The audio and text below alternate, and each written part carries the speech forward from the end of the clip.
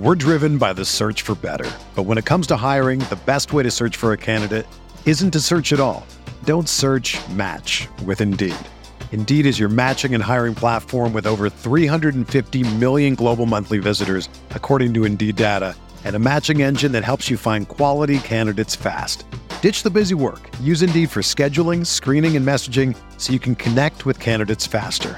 Leveraging over 140 million qualifications and preferences every day, Indeed's matching engine is constantly learning from your preferences, so the more you use Indeed, the better it gets. Join more than 3.5 million businesses worldwide that use Indeed to hire great talent fast. And listeners of this show will get a $75 sponsored job credit to get your jobs more visibility at Indeed.com/Blue Wire. Just go to Indeed.com/Blue Wire right now and support our show by saying that you heard about Indeed on this podcast. That's Indeed.com/Blue Wire.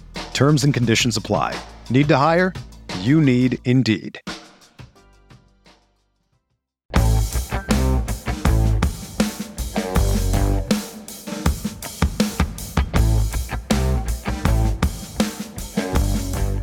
Breaking down the early free agency moves, and there is a ton. That's what we're talking about today on Stealing Bananas. I'm Ben Gretsch. You can find my newsletter at bengretsch.substack.com. I think I'm going to remove the Twitter from the intro, Sean, because you don't even have a Twitter, and I don't really care about Twitter. I've been copying you.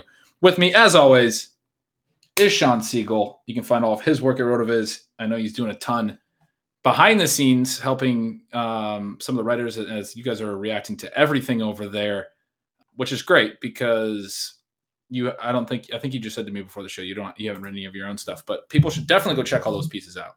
They're Sean Siegel approved if you need that. Sean, how are you doing? Good. Michael Hitchcock's been doing a fantastic job on our free agent reactions. Blair, obviously, always in there. As you mentioned, I'm working behind the scenes. We are drawing the line on a few things. It always depends on kind of where you want to go, but people are not going to subscribe to RotoViz because of the Zay Jones signs a ludicrous contract article. We'll talk about that on shows. But it was funny. Always funny. Well, Derek Carr gets all this criticism, but if you want to go rehab your career and then sign a ludicrous contract somewhere else, go play for the Raiders for a year, and then some other team will give you $20 million. This is the point where RotoViz needs the comedy writer. I know, our buddy Pete Overzet, who's maybe a little too serious these days to do it, could have wrote a really good RotoViz write-up on the Zay Jones signing. Or even I remember Josh Klein years ago, who's now a beat reporter, I think, for Carolina, but he used to write some really funny stuff for RotoViz back in the day. You need a comedy writer for that one. We need to get Solis out there writing the there you go. Report. Where's he at? Where's he at? We'll contact John, get him on some of those moves. But then, it's been a fun day as always here with the first wave of free agent signings. I like to mention that it looks like the Chiefs are in on all of the slowest, most broken down wide receivers in the NFL. So if there's someone else you can add to the Allen Robinson, Jarvis Landry, Juju Smith-Schuster discussion, I'm sure the Chiefs are in on that player as well.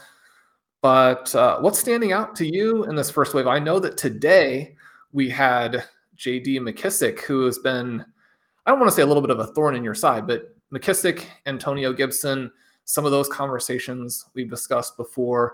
And then just when Devin Singletary looks like he might have a pretty big role, the Bills make this somewhat strange decision to sign McKissick. I've got some thoughts on this, Ben, but I do want to throw it over to you and see what your initial reaction was on hearing this news. This is a little bit more of a low impact signing, I think, for the player involved, but the repercussions for other much more important players could be significant. Yeah.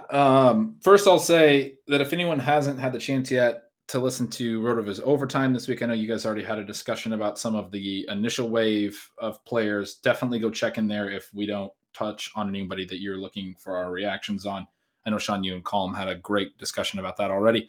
So we're going to hit on, there's just so much to talk about. We're going to hit on various things, but I'm going to kind of let you steer the ship in terms of trying to hit on some stuff that maybe you guys didn't hit on as much over there. And the McKissick note is a really interesting one. I mean, the thorn in the side thing, obviously the routes and Antonio Gibson and the way I'm looking at high value touches and all of these things has been a big talking point in stealing signals over the last couple of years.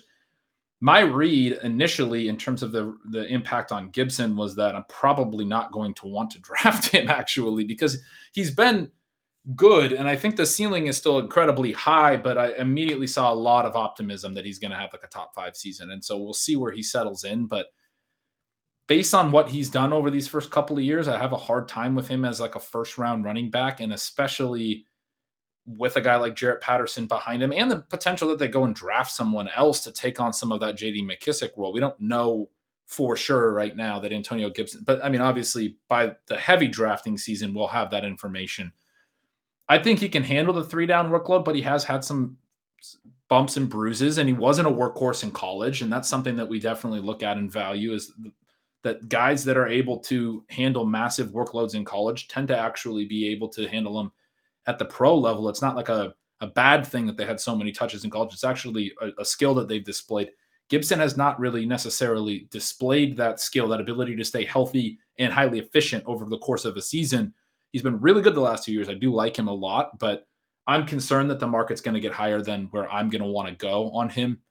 And then on the Bills side, I mean, I think you put it well. I've been interested that I feel like the only thing I've heard is that it was a great signing for the Bills. And I think a lot of people are saying that from the real world perspective, that the Bills are, this team that might be the next great AFC team. They obviously fell short a little bit in that really amazing playoff game against the Chiefs this past year.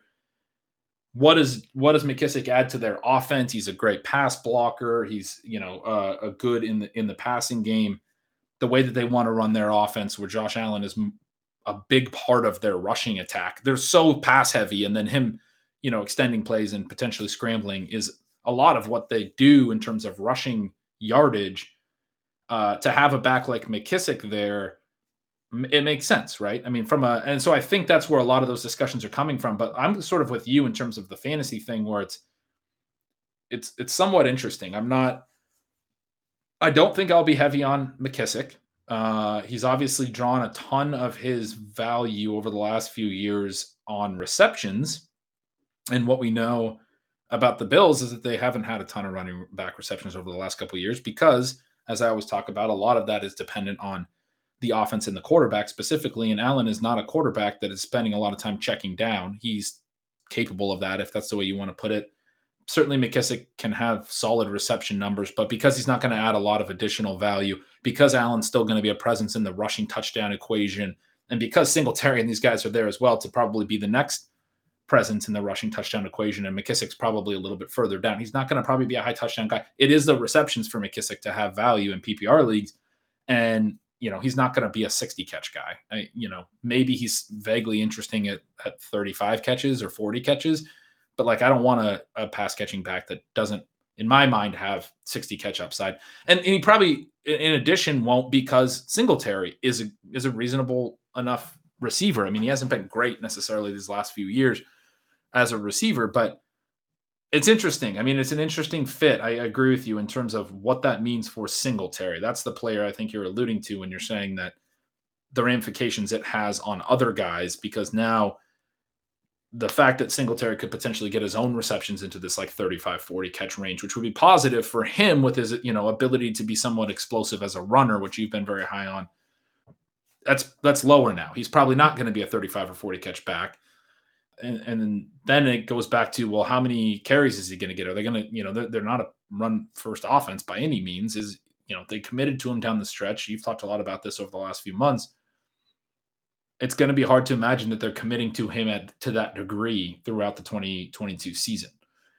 I'm going to build on those notes a little bit because those are perfect, and try and make the sort of contrarian argument that this signing is actually good news for Singletary and mildly bad news for Antonio Gibson within the context of kind of what we have heard or been scared about for these backs in terms of what the teams would do this offseason. Right. So you mentioned the way these different teams have used their passing offenses.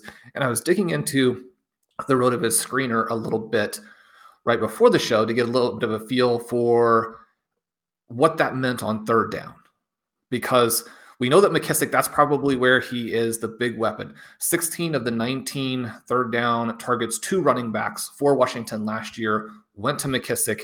You look Gibson, only 3 of his 49 targets come on third down. So yeah, there's a potential to add that, but that's probably not going to be his role anyway. And someone like Jaret Patterson could come in and take a little bit of that work. And the really scary thing that we've heard, and I still would have some skepticism about their ability to do this, but we've heard that Washington actually wants to add a second sort of elite back to pair with Gibson. And once you lose McKissic, then it actually opens that up a little bit. Whereas I think that before this move, fantasy participants were perhaps scared that Singletary was going to have another starting level back drop down on him, in which case, then his value goes back to almost zero. You're back into that situation where the Bills aren't going to generate enough total value to the running backs for it to be split like it was, last year between Singletary and Moss for a big chunk of the season. McKissic, I think, actually opens that up a little bit, releases a little bit of that pressure that maybe the Bills would do that. You look at Singletary, again, only 7 of his 51 targets come on third down. Losing some third down targets to McKissic is not going to change his profile a ton. Now, it does cap it. Now, you go in and you look at the Game Splits app and you see that, okay, when McKissic was out, then Gibson's 17-game split for targets goes up to 78, right? So you do have this element that there is potential upside. And it's not that McKissic doesn't either help or hurt in terms of the potential receiving workload. But I think that if we look at what the nightmare scenarios were for both backs in terms of both free agency and the draft, and then sort of positive scenarios, this almost actually works a little bit in Singletary's favor. He looks like he's still going to be the starter unless the Bills do put even more resources into it and add somebody else. I mean, for a while, it looked like there was a real possibility that someone like a Kenneth Walker or Isaiah Spiller would be dropped in there. I think that's a little bit less likely at this point, or quite a bit less likely. Still possible, but less likely. The other thing that's just interesting there in terms of McKissic is that you mentioned Buffalo. They don't pass to the running backs, but they pass to the running backs even less on third down. They ranked 29th last year in terms of running back targets on third down. Part of that, again, because Josh Allen's looking down the field or he's scrambling just to get the first down himself in those situations. Also, the situation, I think, with Washington, they weren't particularly aggressive to the backs on third down last year, but my real concern would be that Carson Wentz was not aggressive to the backs in Indianapolis. And you and I had these long kind of fun discussions about the game being on the line, Jonathan Taylor being wide open with room to run 50 yards, and Wentz forcing the ball 50 yards downfield to a covered wide receiver. Triple covered. Right. So, triple covered. And that's why the Colts got rid of him, right? That kind of thing.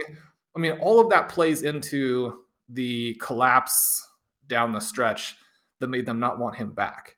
And so, I mean, you look at Jonathan Taylor, you look at Hines, they've got 2 of the better receiving backs. And especially with Hines, I mean, his numbers, again, just not utilized on third down last season the way you would expect a back of his strengths to be. I would be worried that Washington is not going to have this big third down dump off to the running back profile. Now, we know that sometimes when you get deep into the splits, you can become overconfident in how teams are going to play. How these things actually transpire in the following season can be different. But I think it is interesting to sort of look at these teams, plot out how we think that they're going to use their players next season. And I guess now I would be worried that Washington actually might make some type of significant commitment. The other thing is just I do like this for Jaret Patterson. He and Benjamin are 2 of the sleeper backs that Blair and I were drafting in the very final rounds early on. At some point, they're probably going to be hit with moves that take them out of the equation. But early free agency has been good for both of them. Yeah, both of them look great. My thought on Eno, I agree with everything you just said. The Wentz thing, when you layer that in, is just another reason to be a little bit concerned of Gibson for sure, because I completely agree with that. I think that carries water. You're not going to find us very frequently talking about throwing to running backs over trying to get the ball vertical. And yet we did spend a ton of time on that with Carson Wentz because He's like was so glued, and players can evolve and things like that. But I did not think the Wentz signing was going to be great for Washington's backs for all the reasons you said. The Eno thing is really interesting because we talked about it on the show. I want to toot our horn a little bit. We talked about how both Connor and Edmonds were going to rise probably, but specifically that Connor looked like he should be like a 4th round pick, and he's been going in these early drafts in the 10th round. Not that we would be targeting him there, but there's no reason he shouldn't be relative to the backs that were in that range. And we specifically talked about this idea that Edmonds, coming off a year where he got banged up and is a little bit smaller, was more likely probably to be the one that goes, and Connor's the one they're more likely to prioritize retaining because he stayed healthy, and when he had to take on the receiving stuff, he did that well too, and teams, that matters to teams. And so that's the decision they made, and we'll see Connor rise, and we'll probably also see Edmonds rise as he gets a really nice landing spot in Miami. I still think they're going to pair him with somebody, one of these rookies potentially, like you were just talking about. And if not, that maybe even that means Myles Gaskin has a little bit of life, which probably he shouldn't necessarily. He was not very good last year, but I don't think we're going to see workhorse Chase Edmonds personally based on that contract. It's a decent free agent contract, but nothing, out of this world. The question for Eno, as far as I'm concerned, is yes, now he's in this number 2 job and he's backing up Connor, who not necessarily the picture of health, could get banged up himself. And Eno, we know to be somebody that we would just love to see in a larger role. But do you have concerns about the fact that until Jonathan Ward got hurt, Benjamin was like the 4th running back last year? I've seen some people that are closer to the team reference that maybe Ward will be their backup now.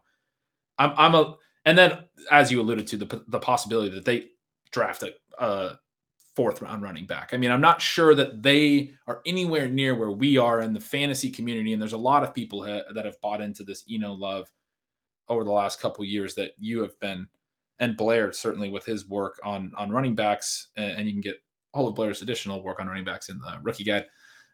But you guys have been championing for years now since he came up, and he was good when he played last year. I think he deserves this opportunity, but my concern is that the fantasy community thinks it's more likely that he's their handcuff than he actually is their handcuff, and that might carry into August, and then we find out in season, even if when Connor goes down, we might still be thinking it's Eno, and this might be one of those situations where it's like, oh, great, Eno's not the one that's getting the opportunity. Yeah, that's always a risk. I guess I'm excited because you go in and look, and I don't think there's actually anything to this, but if you pull up the Advanced Stat Explorer and you find out that in the very limited workload, he did actually lead the team in yards after contact, which a lot of people place a lot of emphasis on that stat. I think that he's a good player. We talk all the time about how his resume and Clyde Edwards-Helaire's resume were exactly the same. And if anything, the fact that Benjamin was a factor earlier in college was a point in his favor.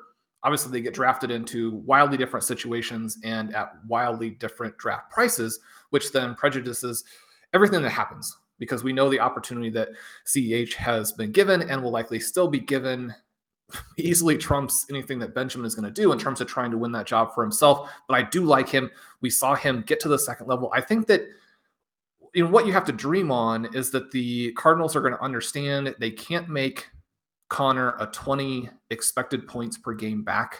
He has to be in that sort of 15 range, and even 15 would be very exciting for him from a fantasy perspective, especially if they continue to be an explosive offense, because you can outperform that by a couple of points, and then you're in that 17 to 18 point per game range.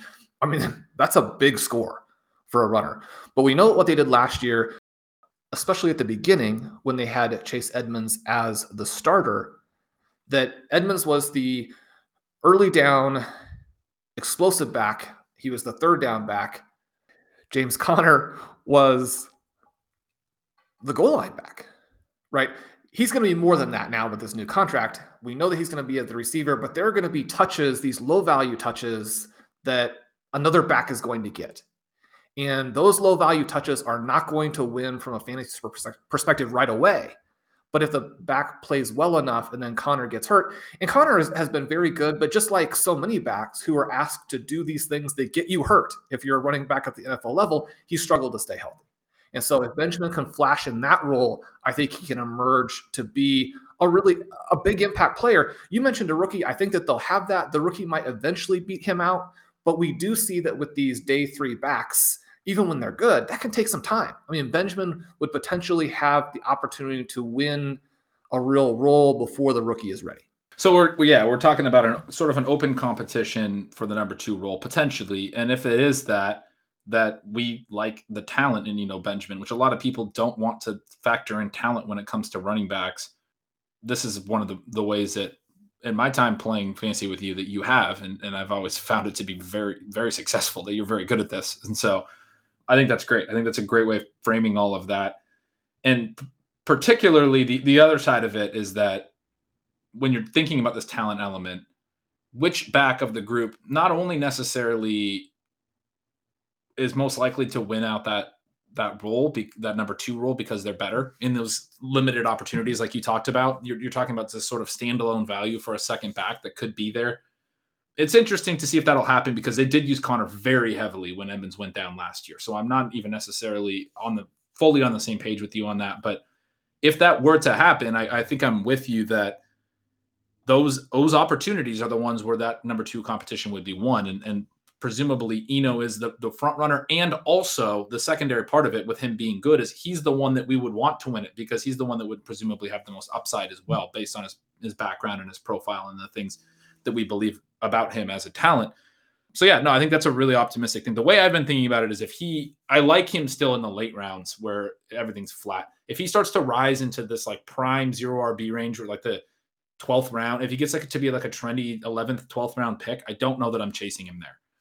Exactly. And I think that when you're talking about 10, 11, 12th round picks, you have to be very confident that those guys are the clear backup or they have a clear pass catching role, because you're going to get some more options late among players who really are in a fight for the 2, 3, 4 roles on their team. They need to be the picks in the last couple of rounds, as opposed to getting so caught up in one player that player rises up into a range where, the odds just aren't in your favor at that point. Then we'll go to the break here, but after we hear from our sponsors, I do want to ask you about some of these wide receivers who have gotten interesting deals, and perhaps the fantasy community has been skeptical, and yet maybe there are some silver linings, and by silver linings, I just mean maybe a couple of these guys are a little bit better than we think. Hey RotoViz fans, this is Dave Cabin from the RotoViz Fantasy Football Podcast, taking a minute to let you know that as a loyal RotoViz listener, you can get 10% off a 1-year subscription when you use the promo code RVRadio2022 at checkout. It gives you full access to all of our content and tools, and again, that's RVRadio2022 at checkout for 10% off a 1-year RotoViz subscription. Enjoy the podcast. We're driven by the search for better. But when it comes to hiring, the best way to search for a candidate isn't to search at all. Don't search, match with Indeed. Indeed is your matching and hiring platform with over 350 million global monthly visitors, according to Indeed data, and a matching engine that helps you find quality candidates fast. Ditch the busy work. Use Indeed for scheduling, screening, and messaging so you can connect with candidates faster. Leveraging over 140 million qualifications and preferences every day, Indeed's matching engine is constantly learning from your preferences, so the more you use Indeed, the better it gets. Join more than 3.5 million businesses worldwide that use Indeed to hire great talent fast. And listeners of this show will get a $75 sponsored job credit to get your jobs more visibility at Indeed.com/Blue Wire. Just go to Indeed.com/Blue Wire right now and support our show by saying that you heard about Indeed on this podcast. That's Indeed.com/Blue Wire. Terms and conditions apply. Need to hire? You need Indeed. So Ben, one of the names that signed today is your favorite player in Russell Gage, who you are on record as saying is just a guy. He's now going to be there in Tampa Bay and perhaps have an opportunity before Chris Godwin gets back. Maybe the two exciting players who have signed, and they've signed for radically different contracts, because one, maybe DJ Chark, despite not having nearly as big of a bank account as Christian Kirk, is the winner because he's leaving Jacksonville and Kirk is heading there. But both those guys signed to meaningful deals, both players that the fantasy community has loved at times. One of the things that I thought was interesting in going back and looking at these two players is just how terrible the quarterback play has been for them at some key moments, right? Christian Kirk plays with Josh Rosen as a rookie in his second year, where he actually was better than people realized, but missed some games. And so doesn't have the total 16-game season that would have perhaps made people think about him a little bit differently. That season was with Kyler Murray, who did not play well as a passer as a rookie. DJ Chark, I mean, his big breakout season in 2019 actually comes with Gardner Minshew, right? And so we know who he's played with. It has not been starting caliber NFL quarterbacks. Between Chark, Kirk, Russell Gage, where are you going here in terms of thinking about these guys? What's the most relevant and interesting? Yeah, it's a super fun kind of discussion because one of the things that I'm seeing a lot of is, these guys aren't going to do anything because free agent wide receivers don't. One of the things we're always going to talk about on this show is that, there's always new trends and everything's relative to price. I think the market is very caught up on this idea that free agent receivers are not going to necessarily make a huge impact. And I don't expect any of these guys, especially with the teams that they landed on. In Gage's case, because there's a lot of competition. In the other cases, because the quarterback play or the offense or whatever, I don't expect people are going to go crazy for these guys in drafts. And so, yeah, we know that the long-term trends are typically that free agent receivers don't just smash right away, but at what point do you take the risk based on, and so we can have that discussion and we're willing to have that discussion. I'm certainly willing to think through it that way. Sort of counter to what I would say I've seen a lot on Twitter and stuff where it's just oh yeah, these guys are dust because they're going to horrible. And it's everyone's saying that. That's what the market's going to do. That's what that's what ADP is going to reflect. Chark, I'm not excited about the landing spot though. That's from an analyst hat on. Jared Goff is not a good downfield passer. That's not what I want DJ Chark to be doing, catching deep passes from Jared Goff, or at least, as you talked about when we talked about the running backs in the first half of the show, sort of relative to alternatives, there's a lot of places that I would have preferred to running deep routes for Jared Goff. However, a couple of the downfield options for the Lions last year weren't terrible. I mean, Josh Reynolds had his spurts. They have available targets, and Chark can catch some passes in the shallower range. I mean, there's certainly this potential for him to start earning more targets in the shallower range now that he's on a new deal on a new team. It wasn't a great deal either. It was comparable to maybe Will Fuller's deal that he took with Miami, where it's this 1 year, $10 million deal trying to recoup value. And so that it's not it was a huge commitment to make me optimistic about the fact that they're going to use him at all depths and treat him like a number one. I mean, obviously they do have Amon-Ra St. Brown, they have TJ Hawkinson, they have DeAndre Swift. Amon-Ra is going to be a guy, it seems, that's going to earn a lot of targets. He did really well in targets per out run last year, but complementary certainly to DJ Chark, as he's going to be more underneath and Chark's going to be more vertical. But that also makes it more challenging, I think, for Chark to see a lot of targets inside the 0 to 10 yard range. I mean, I'm a little concerned he's going to be sort of a wind sprinter that doesn't see a strong target share. He's good though; he can earn those, but then it's a question of efficiency as well. And then can Jared Goff get him the football when he does earn those and when he wins those downfield routes? Is Jared Goff even going to pull that trigger, or is he just going to check down? So not really optimistic about Chark, because my answer to a lot of those things is not as often as we would like for Chark to be good. The Kirk one is interesting because I think he's a good fit for what Lawrence did well last year out of the slot. And he obviously, as a slot receiver, I mean, this has been discussed a lot, I should say, but was playing outside a lot in his first couple of years, moved to the slot last year with Fitzgerald retiring, did a lot better. But he's also, as a slot receiver, he's a guy who's able to get vertical a little bit too. He's showed that when he's played on the outside as well. Lawrence really liked his slot guys last year. We saw Jamal Agnew have stretches, and Dan Arnold was playing as a stand-up slot tight end a lot and getting solid target share. So if Kirk is in that slot role, which they're now talking about potentially trading Visca, I mean, I think that's sort of where we're headed, is Kirk is going to be sort of their slot plus that can get downfield a little bit. If Lawrence develops at all, I mean, I think that's a good fit. I think he can have a pretty solid stretch there. I don't think he's amazing or anything, but I also don't think the market's going to think he's amazing. So I'm open to drafting him.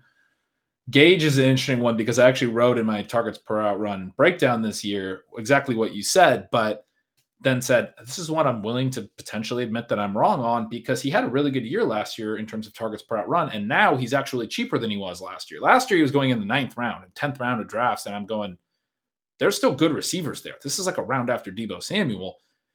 He's just a guy at that price. Now he's going later because he got hurt last year. You just talked about this with Kirk. I mean, people miss stuff, but he actually had improvements last year as a target earner. He jumped all the way up into the mid 20s in terms of targets per out run. Hadn't, I think, been over 20 in any season yet. So it was a pretty substantial jump for him. Part of what I talked about in the targets per out run article when we were looking at Gage is that he didn't have much competition. Obviously, Ridley wasn't there. Pitts is a rookie, played as well as we would hope for a turning 21-year-old rookie, but not somebody that was going to command massive target share, and that basically had no one else. I mean, the worst receiving core in the league probably outside of that. And so Gage became sort of Matt Ryan's go-to guy. So now I do have concerns again because he goes to a spot that's crowded and has a lot of targets. We know Brady can elevate him, but once Godwin's healthy, especially, maybe he won't be right away, but once Godwin's healthy, you have Mike Evans, probably Gronk's back. I mean, we don't know that for sure.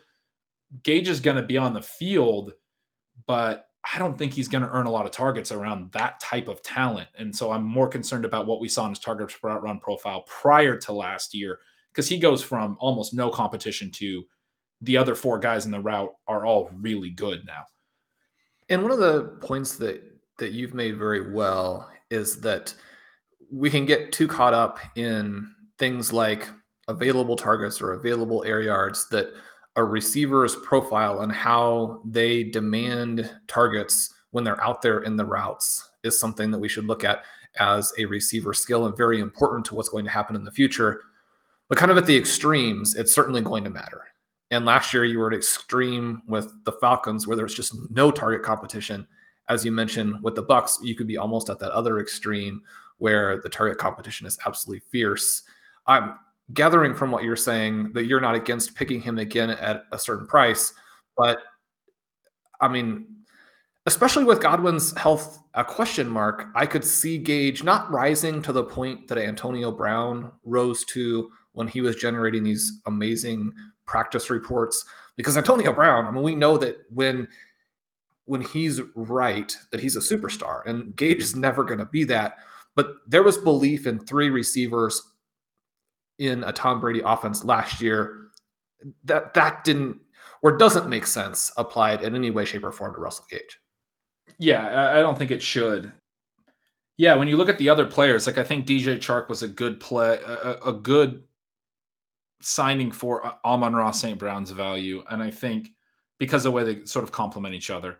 And I think Russell Gage was a good signing for Mike Evans and Chris Godwin, who did have this issue where when Antonio Brown was in on routes, which wasn't every play, his route share as a percentage of dropbacks was not high, or not full time, at least, it was in the 60% range usually. But when he was in routes, he actually had the highest targets per out run of any of them for the last couple of years. When he was actually playing with the Bucs, this guy was earning targets per route at a greater rate than Evans or Godwin or Gronk. So adding Gage to potentially be that new player, in my mind, is just clearly good for Godwin and Evans, especially now, obviously, Brady's back. Like, those guys will have more room now to actually be what they were with Jameis and stuff before Brady ever came along and things got even more crowded and they added Gronk and all of these things. Gage, like you said, he's in a great offense, and there's going to be some residual effects from the fact that they're going to pass more, they're going to pass efficiency and all of those things, pass efficiently. But it's funny because, like I said, I kind of flipped and said I'm willing to be wrong on Russell Gage, but now I'm creeping back into my mind that I am concerned that he is just a guy. And last year was a season where he was just getting all these targets. I don't mind just a guy that has shown some target earning flashes in a crowded offense, because injuries could create opportunity for him and all sorts of things like that at a certain price, like you said. But I'm hopeful, I guess, if I wanted to draft Gage, that he's sitting in the 15th round and, at least 13th round or something, and not rising into this like 9-10 range where he was a couple seasons ago. It's interesting for me on Chark, and I want to run one possibility by you here. Last year, we were a little bit surprised that Juju and Will Fuller were not able to get better contracts. and then they both got hurt and essentially did nothing. So at least from that perspective, the market seemed to be right on them. I'm a little bit surprised within the context of some of these other deals that Chark wasn't able to do a little bit better if in fact he wanted to do better. And you have this prove it deal, but as you mentioned, a prove it deal with Jared Goff as your QB is maybe the opposite of what you're really looking for there, potentially be harder.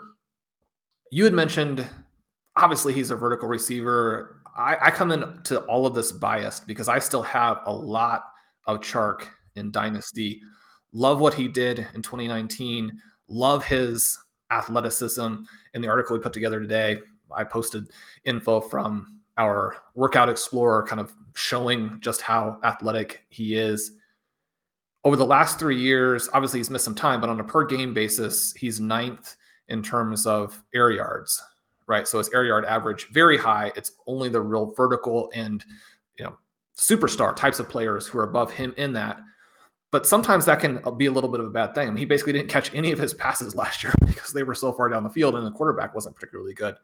Looking at his 2019 profile, it was much more in that Stephon Diggs-ish kind of element of once he moved to the Bills, where you're getting used more all over the field. And one of the things we talked about a lot with his emergence through free agency, and one of the things we were looking for some of our breakout guys last year, was this idea of players who might actually be used in a more well-rounded way by their teams in a subsequent season. That maybe for whatever reason, a play caller or a team pigeonholed a guy a little bit too much, even if they do something really well, that you don't want them to only do that, both for overall volume perspective and just, to make sure that their team has to defend them in more than just one way.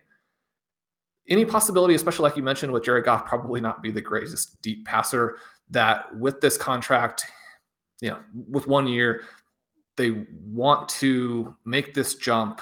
They don't have a lot of other options. Now, I would think that for both St. Brown and for Chark, your concern is they're probably going to still try and add one more player. They're going to try to build this out and then at some point bring in the next young QB, have a good situation in place, and then the Lions can be very dynamic. If they had some plan in place to add another receiver to this team, I mean, you mentioned the guys they already have, Hawkinson, Swift, St. Brown, Chark, if he's healthy. I mean, this could be a dynamic offense if they got some quarterback play. Yeah, and the quarterback play is a big part of it. I mean, I think you said that incredibly well. I was kind of alluding to that a little bit earlier, but you just said it exactly the way that I would think about it, that there's certainly some optimism for Chark that he could get that usage. But as I sort of alluded to next with the contract, I mean, one of the big reasons I was so optimistic about Diggs was that the Bills, number one, not even before trading for him, were trying to trade for Antonio Brown. Everyone remembers that. And they had the several hour period where Antonio Brown was going to be a Bill. It had been announced. And then he basically was like, I'm going to retire. And the deal kind of fell through, or the agreement was in place or whatever. And it fell through because he was not going to be willing to play for the Bills. The next offseason, then they go out, they get Diggs, and they trade a first and a third and a fifth, I think, or there was a pick swap in there as well. But they went out and they paid to get Stephon Diggs. And so in my mind, it was very clear they wanted that alpha receiver. They were trying to get it with Antonio Brown, and they went and got it with Diggs. DJ Chark's a 1 year, $10 million flyer that they took in free agency. I mean, I think that's a massive difference in terms of how we can be optimistic about how the player or the team views the player. And to your point, this is now a prove it deal. And I think it's insane that DJ Chark or his agents or whoever allowed this to happen with the Lions. I mean, I'm sure he could have got 1 year, $8 million somewhere else. I mean, what was that? That almost to me reflects that they must have not had much of a market, because he needs to recoup his value. And no, they're not idiots. They know that going and playing with Jared Goff and playing with the Lions is probably not the best place. I mean, maybe they think that there's vacated targets and they're thinking in those kinds of terms, but it's probably not the best place for him to have a really highly efficient, great season. You'd probably want to be attached to a better quarterback. So that almost speaks poorly of what was available to him. And yeah, the way that I would put it is I think he would need to add quite a bit of intermediate and shorter range volume, because I don't expect him to be very efficient on the downfield stuff or even get a lot of targets downfield, because Goff doesn't do that enough. And it's hard for me to see him add a lot of that on this roster when you have Amon-Ra St. Brown and you have Hawkinson and Swift. I mean, those are guys that Goff played with last year as well. We still have the element where like he hasn't played with Chark yet. Whatever the reason for receivers changing teams, not necessarily doing well. Certainly part of it's probably quarterback familiarity. Goff's coming back next year with guys that he played well with last year and hit Amon-Ra St. Brown a lot and has hit Hawkinson some. We would have liked to see a little bit more of, and has checked down to Swift and understands where he's going to be at the field and what his skill set is. I don't see a scenario where DJ Chark comes in and suddenly has a really solid short to intermediate range for a deep threat, obviously. I mean, but you need to be able to add that. And I don't see that for him. And so then it's a question of, can the deep stuff be maybe more, in my mind, can it be maybe more efficient than I'm giving credit for? That's possible. I mean, maybe, but we do have sort of a long history with Goff of that not necessarily being great. I mean, even dating back to LA. So yeah, I'm with you that is the upside scenario for Chark. It'll be interesting to see where his price lands. It might be worth taking some shots at. And I also am completely with you on what you said about his past history. He's shown an ability to do that stuff, but based on the contract and based on the way he's sort of viewed now and has been over the last couple of years, I just don't think that's what we're going to get. We'll see if he gets there and Dan Campbell tells him that he needs to add another 20 or 30 pounds. And right. That's start biting some kneecaps. This isn't really fair. There's no real answer to this question, but I did want to throw out to you, if the Lions use that pick they acquired from the Rams to take someone like a Howell or a Ritter, or if Corral were to really fall and be there for them, does it make you more or less excited if they have a rookie QB who's in the mix for the second half of the season? Yeah, more immediately. Yeah. I mean, I totally see your point there. If they're able to add somebody that we have the potential of getting 6 or 8 games, I'm just buying into the uncertainty at that point. Goff is a below average quarterback for what we want from Chark. And so even if it's a rookie, there's certainly some possibility that it's closer to average or above average. I mean, Goff, I would say, is not just below average for Chark's specific profile. He's one of the worst possible quarterbacks you could have in the league, in my mind. And so I would buy into the uncertainty a little bit more, certainly, the possibility of a rookie quarterback being a better fit. Well, let's leave the listeners, because I know they're as invested in the Kansas City Chiefs as I am. Probably by the time that we release this, the Chiefs will have signed someone, but we get a chance to look like an oracle. But that's not really even the question. Who would you like to see in Kansas City, as they're obviously thinking along the same lines that I am, and I think a lot of other people, that the second half of that AFC Championship game, the lack of a third piece behind Tyreek Hill and Travis Kelce doomed their offense, kept them from being Super Bowl champions. They're looking at Jarvis Landry, Allen Robinson, Juju Smith-Schuster. Any chance that like Will Fuller will get in the mix there? What would you like to see them do? Fuller would be sweet. I mean, we know that they have the too high safety problem, and we know that Mecole has been not necessarily that reliable second speedster, but they were using Tyreek a little bit more underneath last year and effectively. And so if you add Fuller to be a guy who can consistently do the things that they haven't felt Mecole can consistently do enough to play him enough, stretch the field and allow Tyreek to operate at all depths, like we were just talking about with Chark, feels sweet. I mean, it keeps him in the too deep situation. Mahomes to Fuller would be scary enough, right? You'd have to still respect that, or else Fuller could just smash if you're not respecting it. That's probably the best fit. I mean, he's the best player of that group at this point, probably.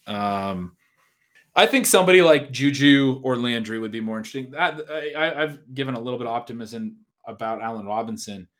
Part of that is because I'm basically just saying that you can look at his 2021 and decide that he didn't want to play in the franchise tag. He hated Matt Nagy and he didn't try because his targets per out run were so much worse than anything he's ever done, even since he was a rookie. It was like he wasn't running his routes to try to get open. But then what I want from him, because I am also still concerned that he's lost a step athletically, is that he lands on a team. Like if he were to land on the Lions, I mean, maybe he just out targets Amon-Ra St. Brown. I can make that case, or I can think about that in my head at least. You might disagree in the relative values of DJ Chark and Allen Robinson, but I want him to land somewhere where I feel like he has the potential to get his targets per out run back up to where it was in his best years in Chicago and be the number one receiver on a team. He's not going to be that in Kansas City. And then I don't want to buy into him being efficient because I am concerned that he's just not good anymore. That's part of the potential outcomes with Allen Robinson. So I don't like him as a fit at all. Landry, Juju, because like you were saying with Chark, like I have him on more dynasty teams than I care to admit. And I would like to see him get into a situation where he can be a little bit more efficient working off somebody else. I mean, it's come to that. I know when Antonio Brown left, I was saying I felt like he could be fine even without Antonio Brown, but that was the concern, that he couldn't. I mean, Deontay Johnson turned into a similar type of target hog, and Juju still couldn't operate off of Deontay. It's hard to explain what's happened with Juju the last few years, but I think putting him in an offense like Kansas City that's going to be more or less efficient when defenses try to take away Tyreek and Kelsey, it would be a good spot for him to potentially get a little bit more efficient. Hopefully run some more downfield routes. That's what we want to see out of him. He's been, an underneath guy for the Steelers the last couple of years when he's been healthy.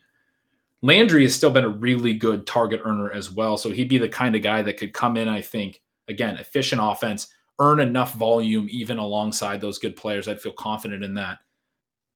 It's sort of similar to what I was saying about Allen Robinson, but I don't know. With Landry, it's more, I don't think you're making the bet on some kind of crazy ceiling. It's like more of a floor play in my mind with Landry, where I feel like he'd get plenty of targets. He'd be like a Tyler Boyd pick. We've always kind of tied them together, or I have in my mind, as similar players, target earning slot guys.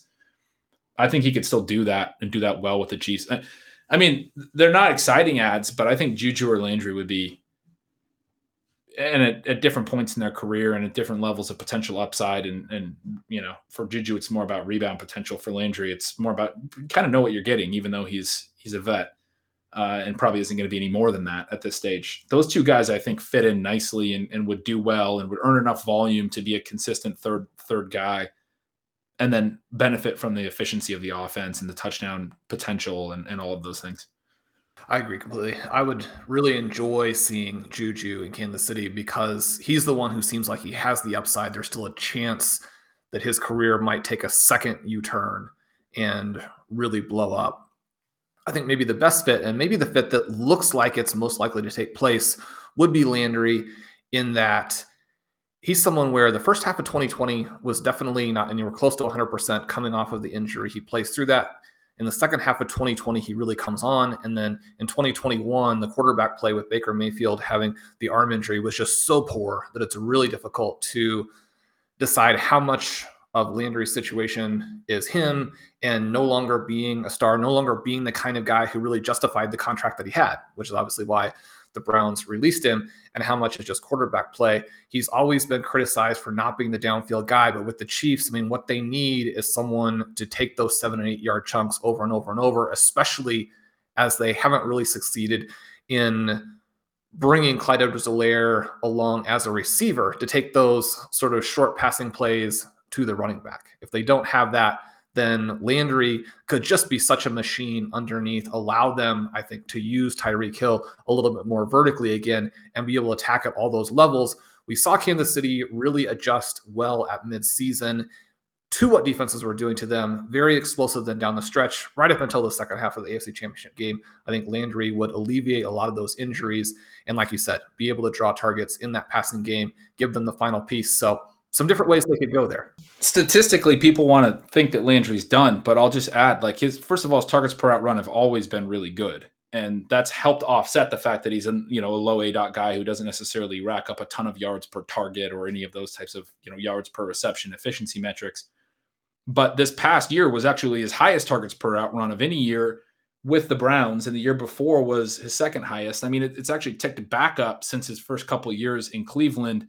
There are a couple of, his highest numbers other than 2015 and 17 were, I guess, probably his best 2 years in Miami, where he just got absolutely peppered and had above 25% targets per out run. For those of you who have heard me say the numbers enough to kind of know the scale, above 25% is elite. He had a 27.3% of routes he was targeted on that type of season. In the second year, he had 26% in 2017.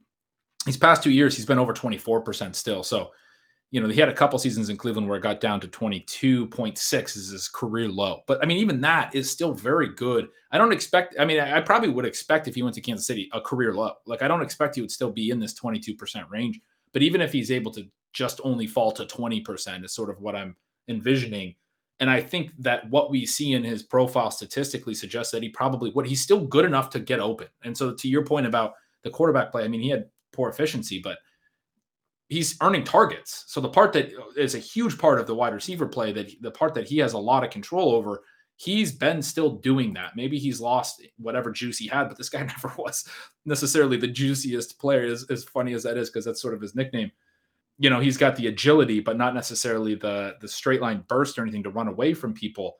But he's obviously still has the agility, is kind of what I'm getting at. He's still earning targets. He's still getting open within the context of an offense. And if he's not the number one, which he was in Cleveland after Odell left, these last, certainly this last half of this past year, and prior to that, he had to be more of the number one. If he's not, I mean, he doesn't have.